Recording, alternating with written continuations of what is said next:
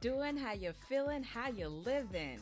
Thanks for joining me today. It's your girl Akua, your host for Dem Coins Podcast, where we help millennials of faith gain clarity on what they truly value, manage and increase their income, and crush their financial goals. And in today's episode, we are talking to Olusanya again, part two of living debt free business, debt free entrepreneurship, and so much more.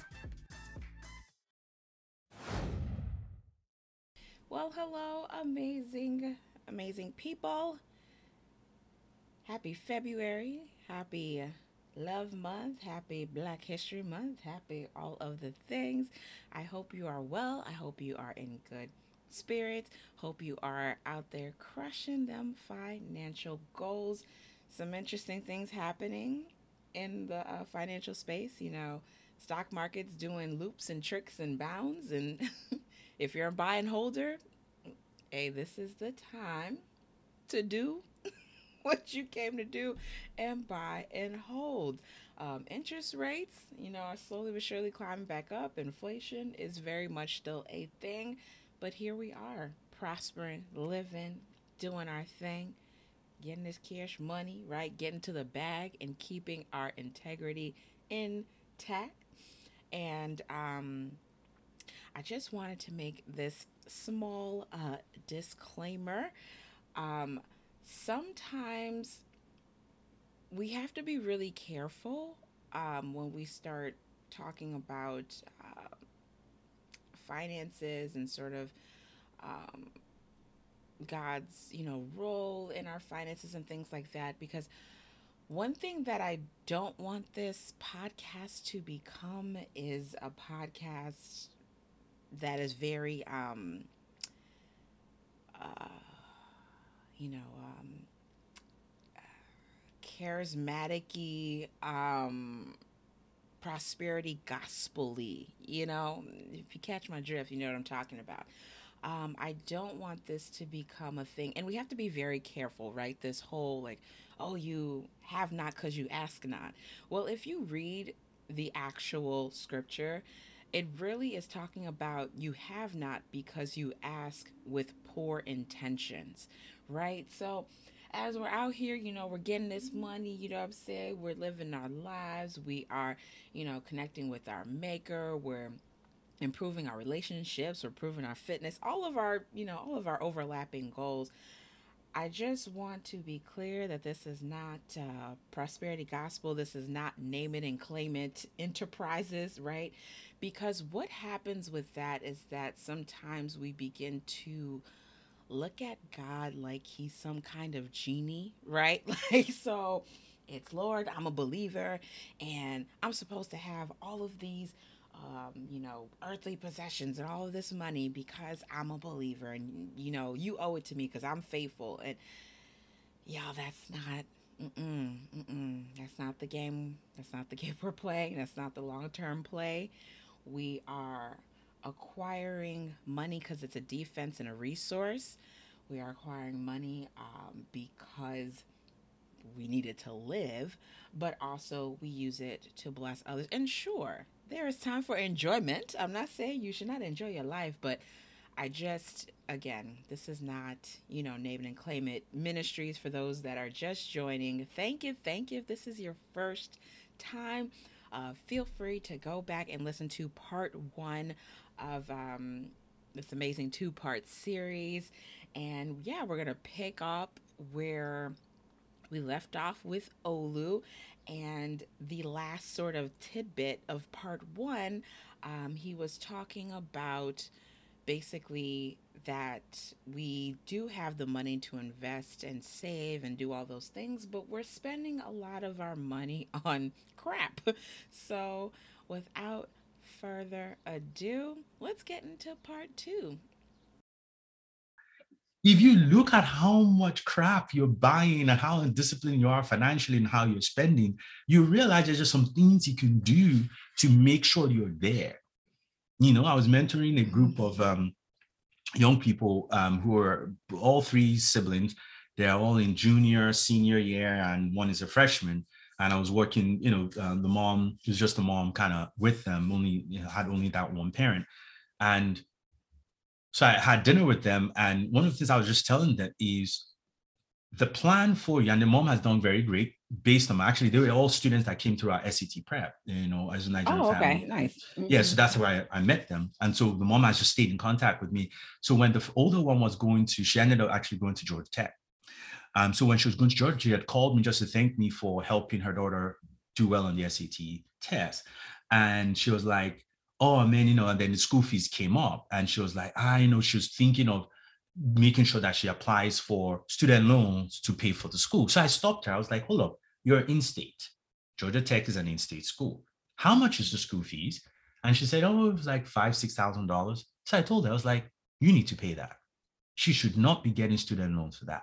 You need to find a way to pay that, because one of the best gifts you can give your daughter is to get her to college debt free. All our other peers are going to have student loans. If she can come out no debt, we can make her a millionaire very quickly. And just blew her mind that as simple as that concept is, she's like, I never thought about that.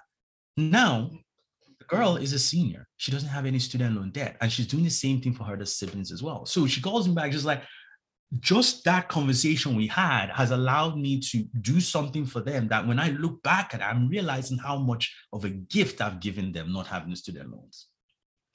And so when I was meeting with them just about 2 weeks ago, I said, well, the next chapter of this is, now you don't have debt, right? How do we ensure that when you come out of college, you have that nice job, you're making good income, that you don't go buy that BMW? It's not the first thing we're going to do. Keep the same old car, yeah. Right? So this is if you were asking me for a template for how you can get to that $1 million net worth as fast as possible, as young as possible, it would sound like this. Come out of that college with no student loans. Don't buy that BMW when you come out. That nice job you have, stay in a small rented apartment, maybe the basement of don't even go rent for the apartment complexes.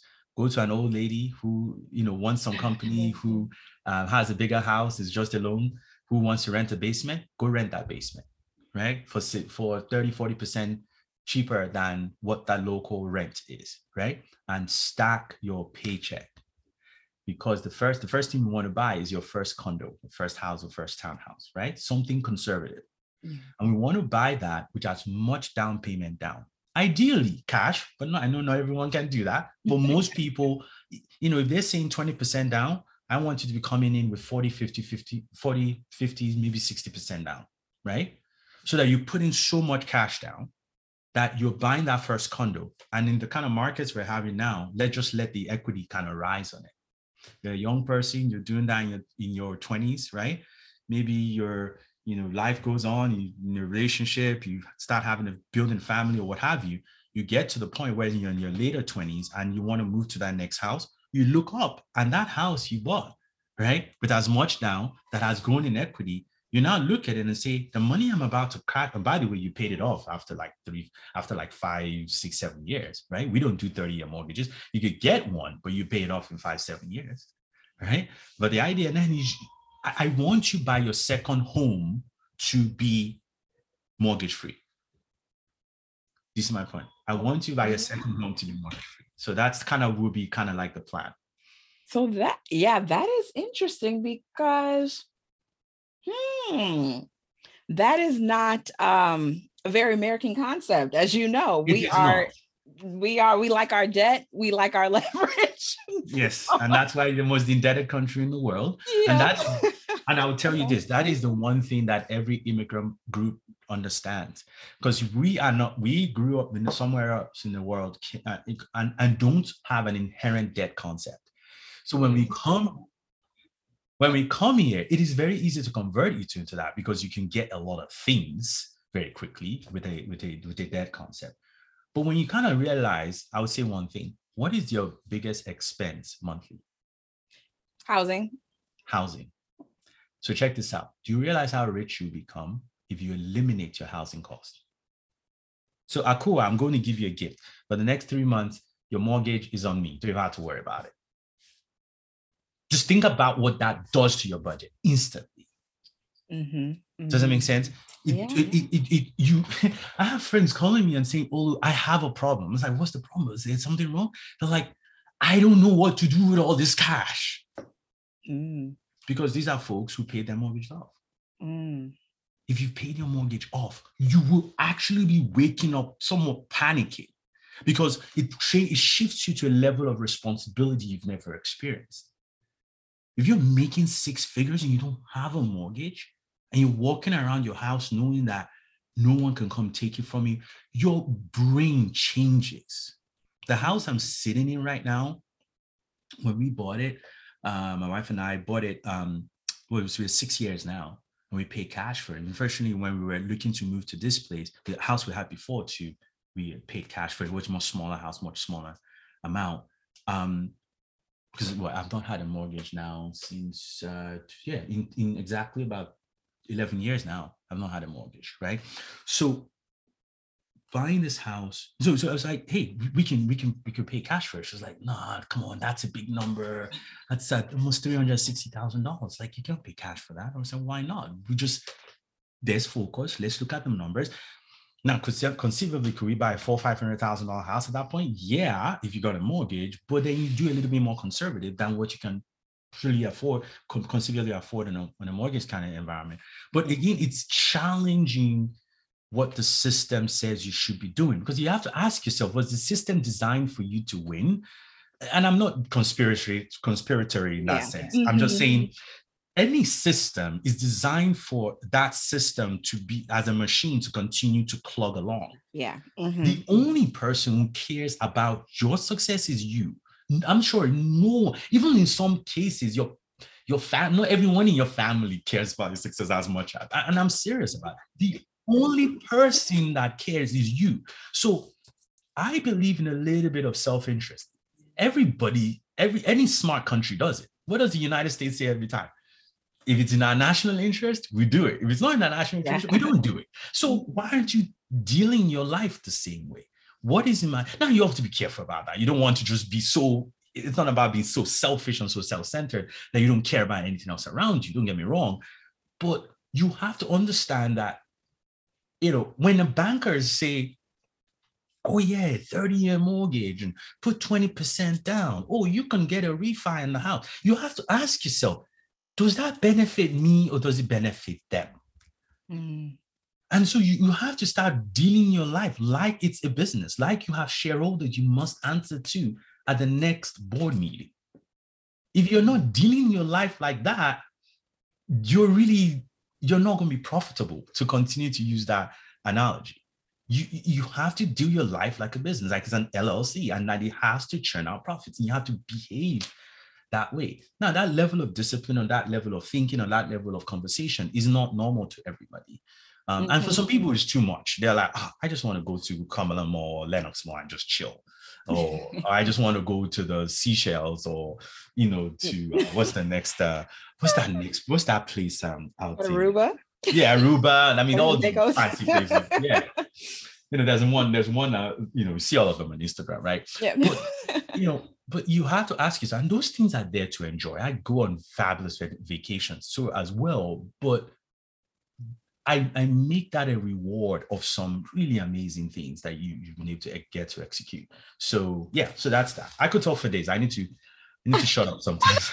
That's great. No, that is really interesting, and definitely a different perspective. Because like I said, that is very un-American to not have any debt. And so with your you mentioned the first property that you bought with your wife, was that an investment property, or was that just, that's our living space and then we're going to go invest in so I've been investing in real estate before I met her. Since I graduated Georgia Tech in 2003, I bought my first rental property in 2005. So I've been investing now almost 16 years, right?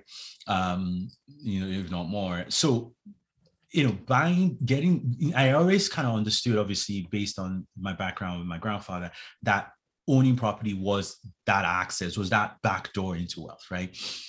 But I did it the American way. I got in debt, this was before the financial crisis in 2008. Mm-hmm. I was $0.8 million in debt, right? With rental properties, with my primary person. Wow. Yeah. So I had mortgages on them. So it's not, I didn't start. And it's actually, Interesting.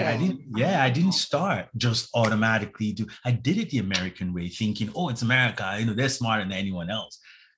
But when 2008 happened, the financial crisis happened, there was slump in business, the real estate market fell, tenants didn't pay, right? All of a Mm-hmm. sudden, all those mortgages I had to be paying out. They're like, you hear all these people on a lot of these real estate stuff. They're like, oh, buy the house and let the tenants pay it off for you. Mm-hmm. Does that work in some cases? Yes. Does that work in actually a lot of cases? Yes. But all you need is the wrong financial environment to happen, and boom, it takes you out, right? And it takes you out because you just can't sustain it, right? You're having to rob from your own finances to pay that mortgage because that house has been in default. Like I have a property right now. I have a bunch of property in Detroit. I'm here in Atlanta and Detroit. I have a property right now. Tenant moved out like around the November time. It's been sitting there. We've been renovating it, but it's Detroit, so it's snowed out. So I find some things I have to do with it before I can rent it out. I can afford for it to sit out there because I don't have anything going out on it because Mm. I own it outright. Right? Like the most I'm paying is the electric bill just to keep it warm so it doesn't, pipes don't freeze and stuff. That's it. I can afford the property just to sit and get into the right situation with it. But if I had to be paying on it, then that becomes another extra pressure that you had. And those are the things that I experienced in the debt situation. And come 2008, went through a lot of stuff, foreclosed on a lot of properties that I just couldn't hold any longer because it had mortgages on them. There was only so much I could sustain. So I had to let them go. So I told myself, a lot of people would be wiped out by that, right? And would say, hey, you know what? I'm never doing real estate again. It's not for me and blah, blah, blah. And a Yep. lot of people did. But I just came back and said, man, I believe in this real estate. Question is, what was the issue? So it was like it's almost like an autopsy or a self-reflection and thinking, what could have changed or be different about how I did it last time? And to me, my assessment was, yeah, like get rid of the debt situation and kind of buy them cash instead. Luckily, I'm running a good business, very good cash. And that's where I invest my money and stuff. I always tell folks, I try not to spend, I try my best to spend the grandkids of my money. The grandkids of my money. Essentially, you go 9 to 5, everyone goes 9 to 5, whether in a business or if you work corporate, you go 9 to 5 to earn that first income. Yes? Yes. You Mm-hmm. need to live on as little as that as possible and be able to save as much of that to be able to buy your investments. Then the investments grow enough that the investments are bringing in revenue, and those investments bring in enough revenue so that they're now buying the of future investments, and that initial 9 to 5 money is not spending it, right? So you got the initial 9 to 5, that's the main one. It bought kids, which is the investments, and the investment bought kids. So it's the grandkids I want to spend on my money, because that creates these two layers of ensuring that really you never lack again, right? And I just really need to look at it from that perspective. It takes a lot. What I'm saying takes a lot of discipline. It takes a lot of work, a lot of people around you, a lot of the right people around you, a lot of the right mentalities around you, knowing and learning the right things. But it can be done. It can be done. I do it. A lot of my friends do it. When I'm in my friends group, a lot of us don't have mortgages, or if we have mortgages, we're on our way to paying it off, and because I preach, I'm like, eliminate your housing. You will become fabulously wealthy. You cannot chase the money away. Yeah. Oh, wow. Hmm. Wow, you dropped a lot of nuggets here. And well, that's interesting. And you mentioned that you invest primarily in Detroit and Atlanta. Yes. So when you are looking at an investment property, what are the main things? I hear some people say, I look for the worst house in the best neighborhoods, or I look for the Mhm. cheapest house, or I don't want to do any work. So like, what do you buy new construction? So what's your criteria? Yeah. I mean, the United States is very, very um, what's the word I'm looking for? Diverse, very, very rapidly different areas and parts of the country. So I can't speak for every part. I started in Atlanta at a time when in Atlanta, right after the real estate financial crisis in 2008, 2009, 2010, created a situation where a lot of properties were incredibly discounted, right? Because Mm-hmm. they were being, mortgage developers are going bankrupt. A lot of people were going bankrupt. So property values just dropped like a rock, right? So I started buying at that time. I didn't have a lot of cash then, but the cash I did, I knew what to do with it, right? I knew at that point, so most people were holding on to their cash as much as possible. And I was saying, yes, I kind of don't want to lose it too, but I'll buy a house with it, right? At least I'll buy the house I'm going to stay in it with it. And so with that first one coming out of all the properties I lost myself, with that first one, I eliminated my housing. And then when you eliminate your housing, even if you don't have much, the little you have piles up. That's the point. If you think about what most people in America are dealing with today, they have income coming, right? They have income coming in their names, and that income just switches owners and goes right back out. It switches owners to Bank of America, to Chase. It switches owners to whatever your favorite store credit card is. Yeah. Just name it, whichever one. Like Chase, Capital One, all of them. Chase Capital, all of them. Capital One, what's in your wallet? Cash. Right. That's what I have in my wallet, not your card. Right. So that's the problem, that it just changes ownership. It doesn't stay. When you eliminate your housing cost, your money actually stays. Because what else is left? Your light bill. It's not much. Most people can't tell you what their light bill was last month. It's not, hope, at least again, if you hire in some kind of profession kind of environments, like that stuff is you pay that automatic. Like no one is still going to the electric company and paying their light bill. Yeah. Like it's small. It's a small number now. Your water bill, it's small. How much do you spend on groceries? Maybe that is a little, again, if it's just a single person or even just a couple, or even a family, it's not that much. The one number we all know is that mortgage cost or that rent cost. Eliminate it, and you would be amazed how wealthy you become. And find a way. I don't know how you need to eliminate it, but I think the thing is this: most folks had never even heard of the concept of eliminating it. They just thought they're supposed to always have it. You always pay rent. You always pay a mortgage till you die. So just keep buying a bigger and bigger house. You always have a mortgage. No, don't get me wrong. I love a bigger house too. But stay conservative in those early years, maybe the first two houses or whatever. Do whatever you need to do so that by the time you're rolling into that second or third house, you've had so much equity, you can just pay cash for it. When your peers are buying a $500,000 house, you go buy the $400,000 house.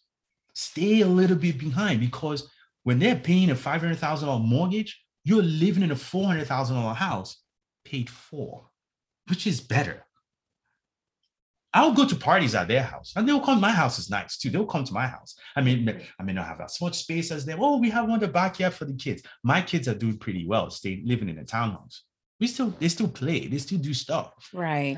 But what I'm able to teach my daughter, what I'm able to teach my son, is this is what we do. We don't borrow money. This is how we work through.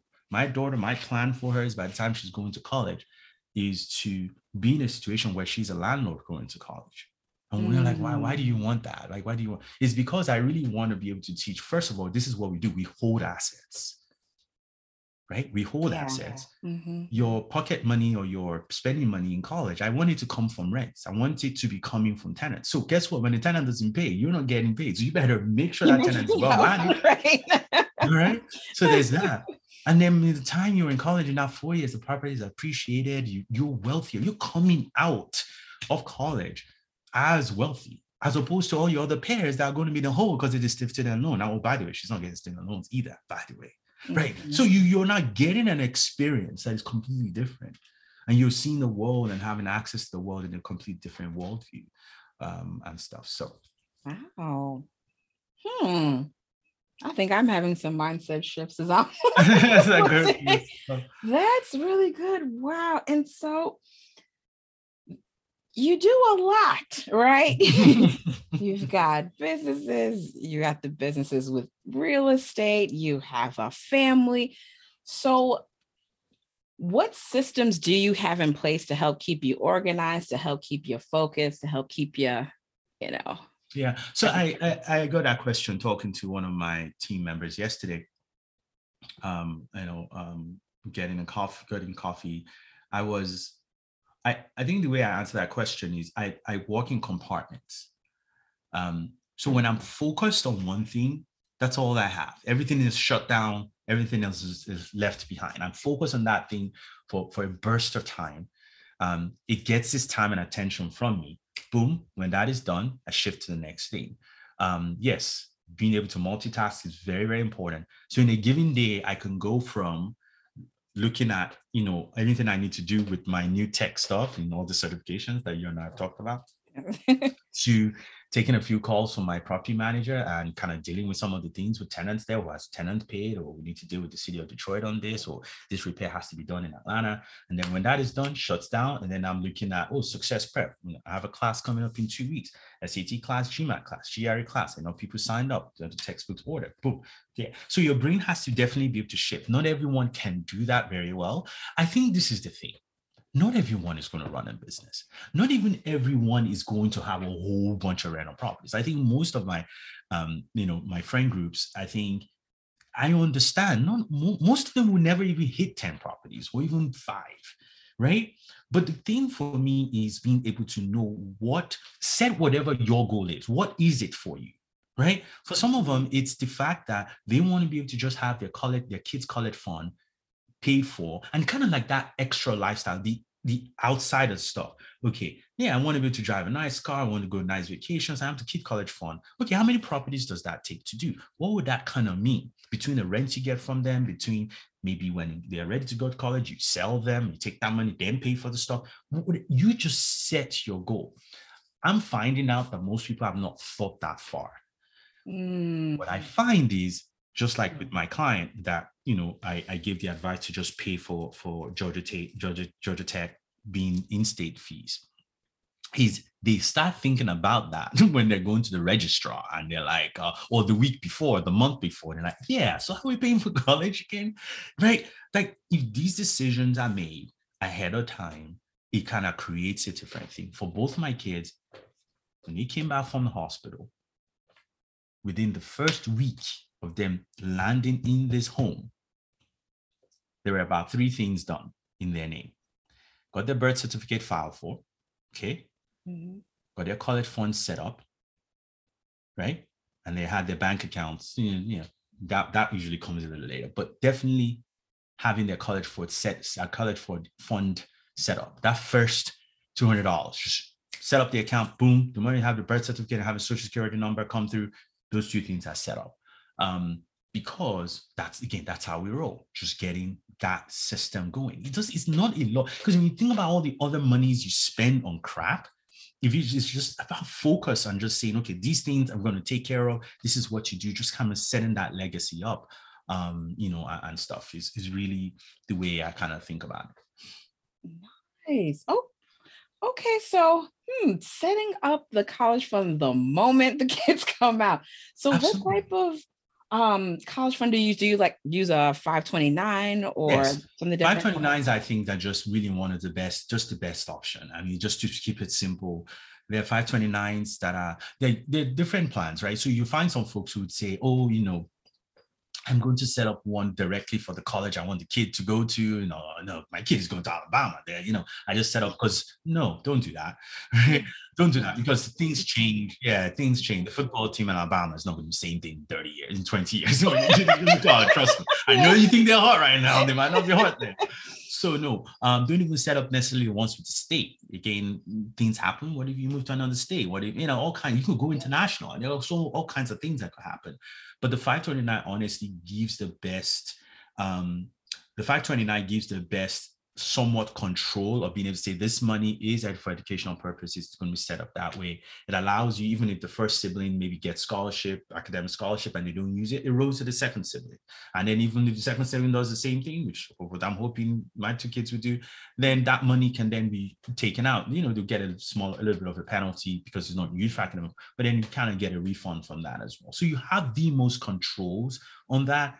The idea then also, to be honest, is if we're doing everything we're supposed to be doing, might be to pay for that stuff cash at that point, depending on where they go, right? You might even be picked for cash. You might not even, so the idea is the 529 is almost like it's some kind of savings insurance, really. It's just to have that backup to say, okay, we can pay for it this way, we could pay for it in cash, we could pay for it. Again, if you're doing all the right things, you want to get to that point and have a plethora of options to pick from, really, is what you're kind of sort of wanting to do. Nice. Cool. Yeah, because I know with 529 plans, I mean, when I just Googled it, I was a little confused because it seemed like there were about 20 different plans, and one is only for this state and one is only for this school. So I was like, wait, where? Most the one I have them on right now is, we're here in Georgia. I'm actually using the 529, the Georgia plan. It doesn't mean they can only go to school in Georgia. It just means all that actually does is, and I just found this out, is you actually get a tax, is it a tax write-off? You get a tax benefit. You can actually write off, I believe, your premium for that given year because it's an in-state plan. Actually, I'm so glad I'm bringing this up because I'm setting up my taxes now. I need to remind my tax CPA about that. Because I'm doing the Georgia plan, the Georgia state taxes, you can write it off of that because it's a Georgia state plan, versus if you just did one with your financial advisor, you don't get to write off that premium on your state taxes. But because you do a state plan, you can write it off with your state taxes. But talk to your financial advisor about that. Yes. Expert. Yes, let's put that. For term purposes only. We don't come for us. Yes.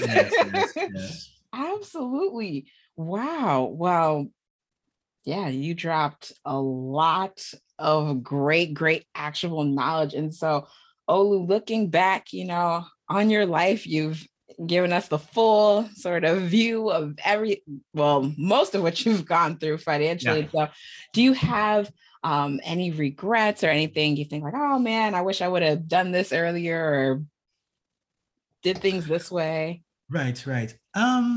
I think, even with the things, the mistakes made or the, slightly left turns that have been taken that wasn't planned, you learn from it, right? You learn from it, you grow from it.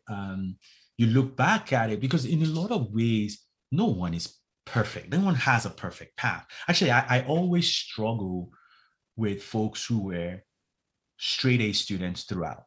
Mm-hmm. So MIT, obviously one of the best schools in the world, has a problem usually in freshman year. This is not something you would find in most publications or stuff. It's not a secret or anything, but it doesn't get put out. Ready. It doesn't get put out there. But this is the deal. Because think about the kind of kids who get into MIT. They're some of the best in the world. These kids have been excellent throughout. So you put them all in freshman year at MIT. Do you think they'll all get A's as well? No, it's MIT. Right. This is going to be the biggest challenge you've ever seen. And some of them will still do very well. But MIT knows to keep the, and I don't know if I can say this on your podcast. But say it. To keep the suicide rate down, they don't give grades in freshman year. Most people don't know this. It's a pass-fail. Oh, wow. Because these kids have been excellent all their lives. They've never had a setback. More and MIT knows you will get a setback here. And some of them can't handle it. Because it's essentially the first time someone said, you didn't do well at this, and they can't handle it. And that's a problem. So to the question on, is there something you like to do to have done better or whatever? Yes, there are. I wish I didn't do this. I wish I didn't do that. But when you look back at it, that is only going to make your wisdom level, your confidence level, your skin level only stronger. So if you look at that environment, they can't handle it. So just do a pass-fail to at least get them kind of adjusted to the environment, and then maybe grades come later. It's essentially how, from a lot of things I've gotten, is essentially how top schools like that do it, because they getting students who are not used to, they're not used to failure or setbacks or of things not going perfectly. The idea of something being perfect is not. No, trust me, I am the type that I drill get nailing it. I'm a stickler for nailing things. I'm a stick. My daughter knows it. She was telling me about it. Like, Dad, it's like, you make me like I need to get, yes, you need to get it right. But I also understand that mistakes happen. I was okay, it's fine. You missed it. So what do we learn from that? Well, how can we do that better? Next time I want you to get it right, to get it right first time. But it's helping them say it's okay. It happens, but let's learn from it. Because the stupid thing is to keep making the same mistake. I don't want you to do that. Right. Don't make the same mistake. But what can we learn from that? How do we get stronger? Because my push for no debt and eliminating your housing costs came out of a lot of the debt from the real estate stuff that I dealt with in 2006, 2007, 2008. When I lost a lot of properties, got foreclosed on a lot of properties and everything. And I just told myself, look, I'm not going to borrow money from them anymore, right? I don't care about credit. Think about it. Credit, in a way, the credit number is designed around you borrowing as much money, borrowing it for a long period of time, re-borrowing and borrowing more. To who's that serving? You just buy more crap with it, and you're paying more interest to the banks. So I always say the banks don't know my address because they don't mail any payments here. Mm-hmm. Right? Yeah. So it's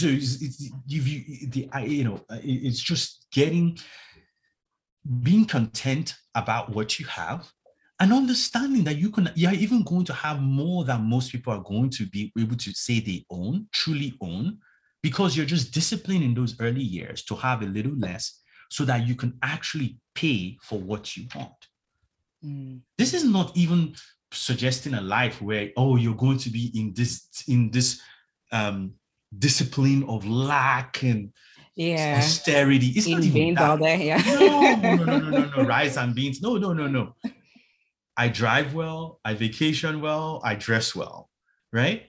But that comes from having some moments of discipline to be able to say, I'm going to withhold those things for a while to get certain things in place. I buy assets before I pick liabilities, right? So that those assets are generating some kind of cash flow, some kind of rent, some kind of that pays for the shopping, that pays for the vacation, that pays for the car. Yep. I buy assets before liabilities. I like that. Awesome. And then, you clearly are a person who, seems very grounded and very focused. And do you have any sort of mantras or like things or anything like that like keeps you grounded when you wake up in the morning?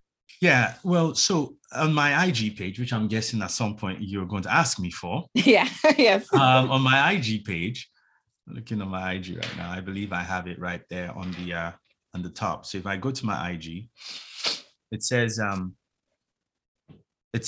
so my IG page, by the way, is Oluvitz. That's OLUVITZ. So Oluvitz.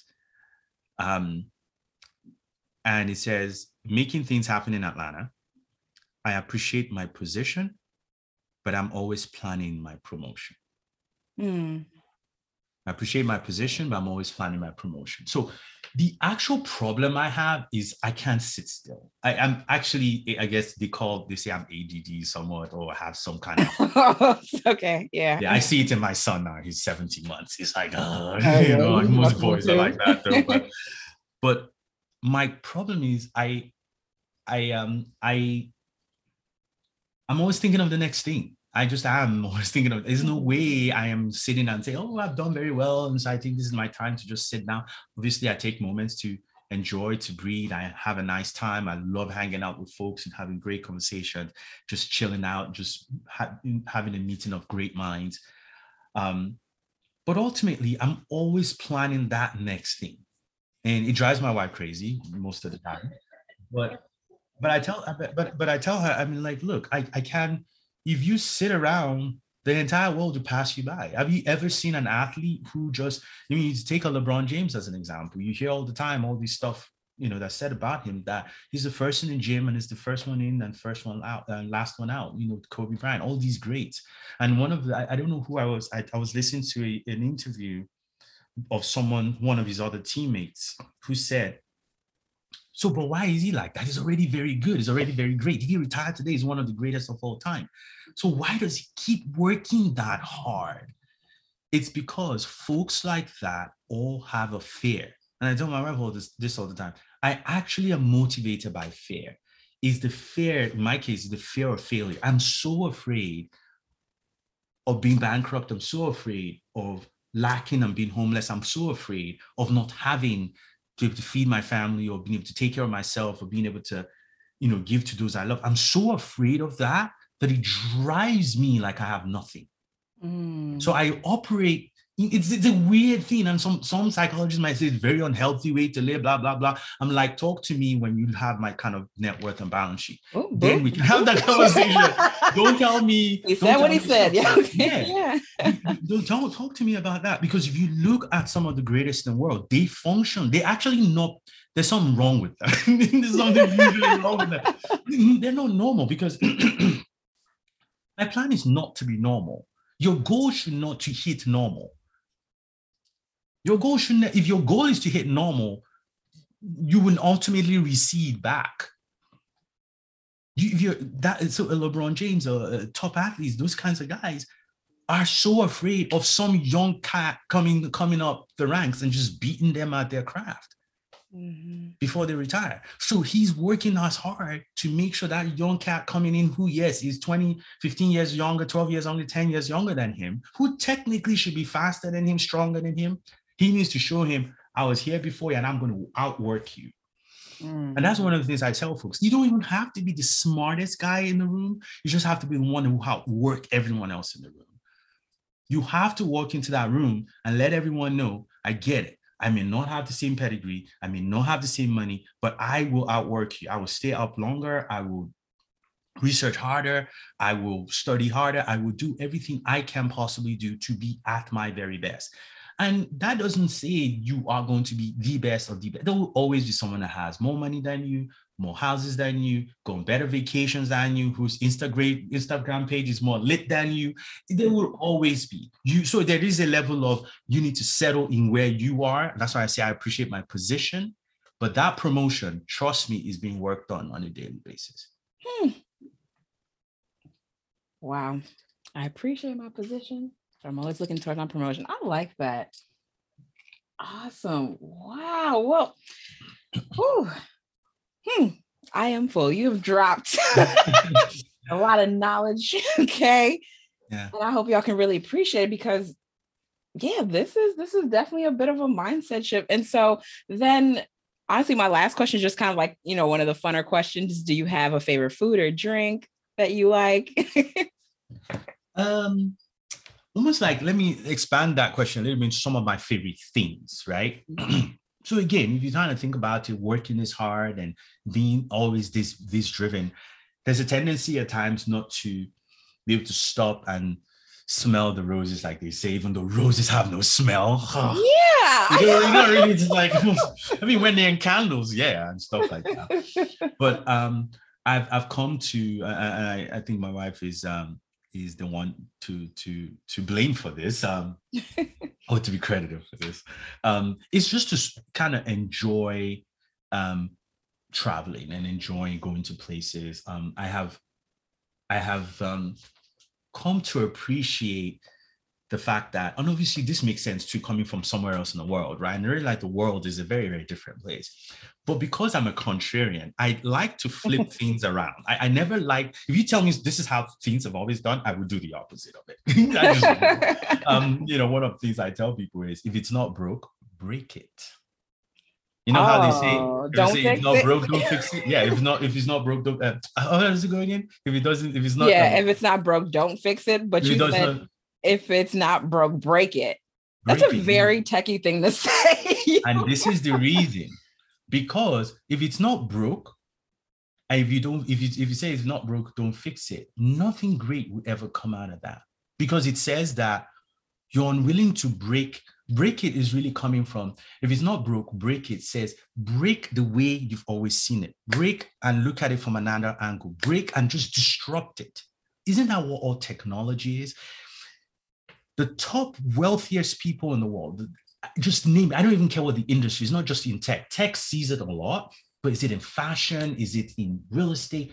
These guys and ladies have essentially, in a lot of ways, disrupted and broken how things have been. That's how they got incredible amount of success. Because if it's looking like this and everyone just runs around it, that is formed. You can't really do anything. Can't do. But when you break it and you take a piece and you go create this new thing here, and then that grows, that's where the incredible success comes from, right? So I look at it as I like to have experiences that are unique. Like I like to curate experiences. I like to do things. So, for example, just before COVID in 2019, this is one of my most fun, proudest vacation stories, fun things to do. It's like I like to go and experience certain really, really nice things. So think about Christmas.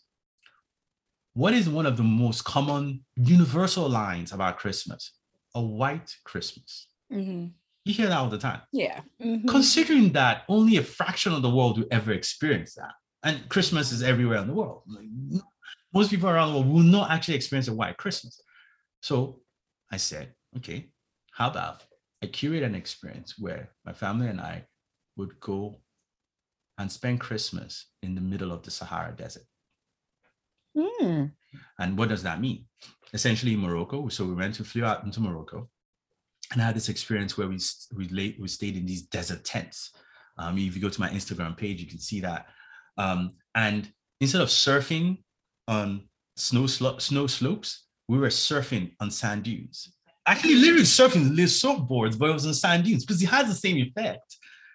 But in the middle of the Sahara Desert. So having instead of a white Christmas, had a brown Christmas, and the sand kind of looks brown. Yeah. Whatever color that is. Brown Christmas, yeah. Brown sandy Christmas, instead of a white snowy Christmas. So just being, and those are the kinds of things where I just kind of think about those things different. I try to experience the world almost like upside down. Just turn it upside down. Because if you turn it upside down, you have a completely different view of the same thing, but the view is different. And that's okay for it to be different. Oh, well, I'm inspired. I'm going to go be a disruptor. So I got some things to break. I appreciate you. This has been fantastic. Thank you for all of the nuggets and all of the knowledge. And we'll be sure to put your information in the description as well as on the website. And once again, thank you. All right, so that concludes our 2-part series with Olu, and the response has been amazing. Y'all have been downloading and listening to these episodes, and I am super pumped. We got so many more amazing guests for 2022, and really lots of great nuggets from Olu. But the one thing that stuck out to me was the thing about the IT or MIT students, right? A lot of times we think our setbacks will be the thing that destroys us, adversity is needed. It builds character. It builds fortitude. It builds knowledge, your knowledge base. And, again, we don't want to keep repeating the same mistakes, but learning and keeping it moving. And I know that some older millennials listen to my show. Hey, shout out to you. And you may feel like, oh, I haven't saved enough, or I haven't done enough, or it's too late, but you are breathing. It is never too late, okay, to get started on this journey. And yeah, y'all, be blessed. Toodles. And that pretty much wraps up today's episode. Thank you for joining me. I hope you got some new insights, or maybe you just got some confirmation on a couple of things. Let your girl know. Feel free to reach out to me via email, hello@demcoinsonline.com. Also, feel free to check us out on Instagram, dem.coins. If you have any good topics, cool new strategies, let me know. And while you're at it, feel free to write an awesome 5-star review on Apple Podcasts. Tell your friends about me, okay? I am so excited for all of us on this journey. And until next time, stay encouraged.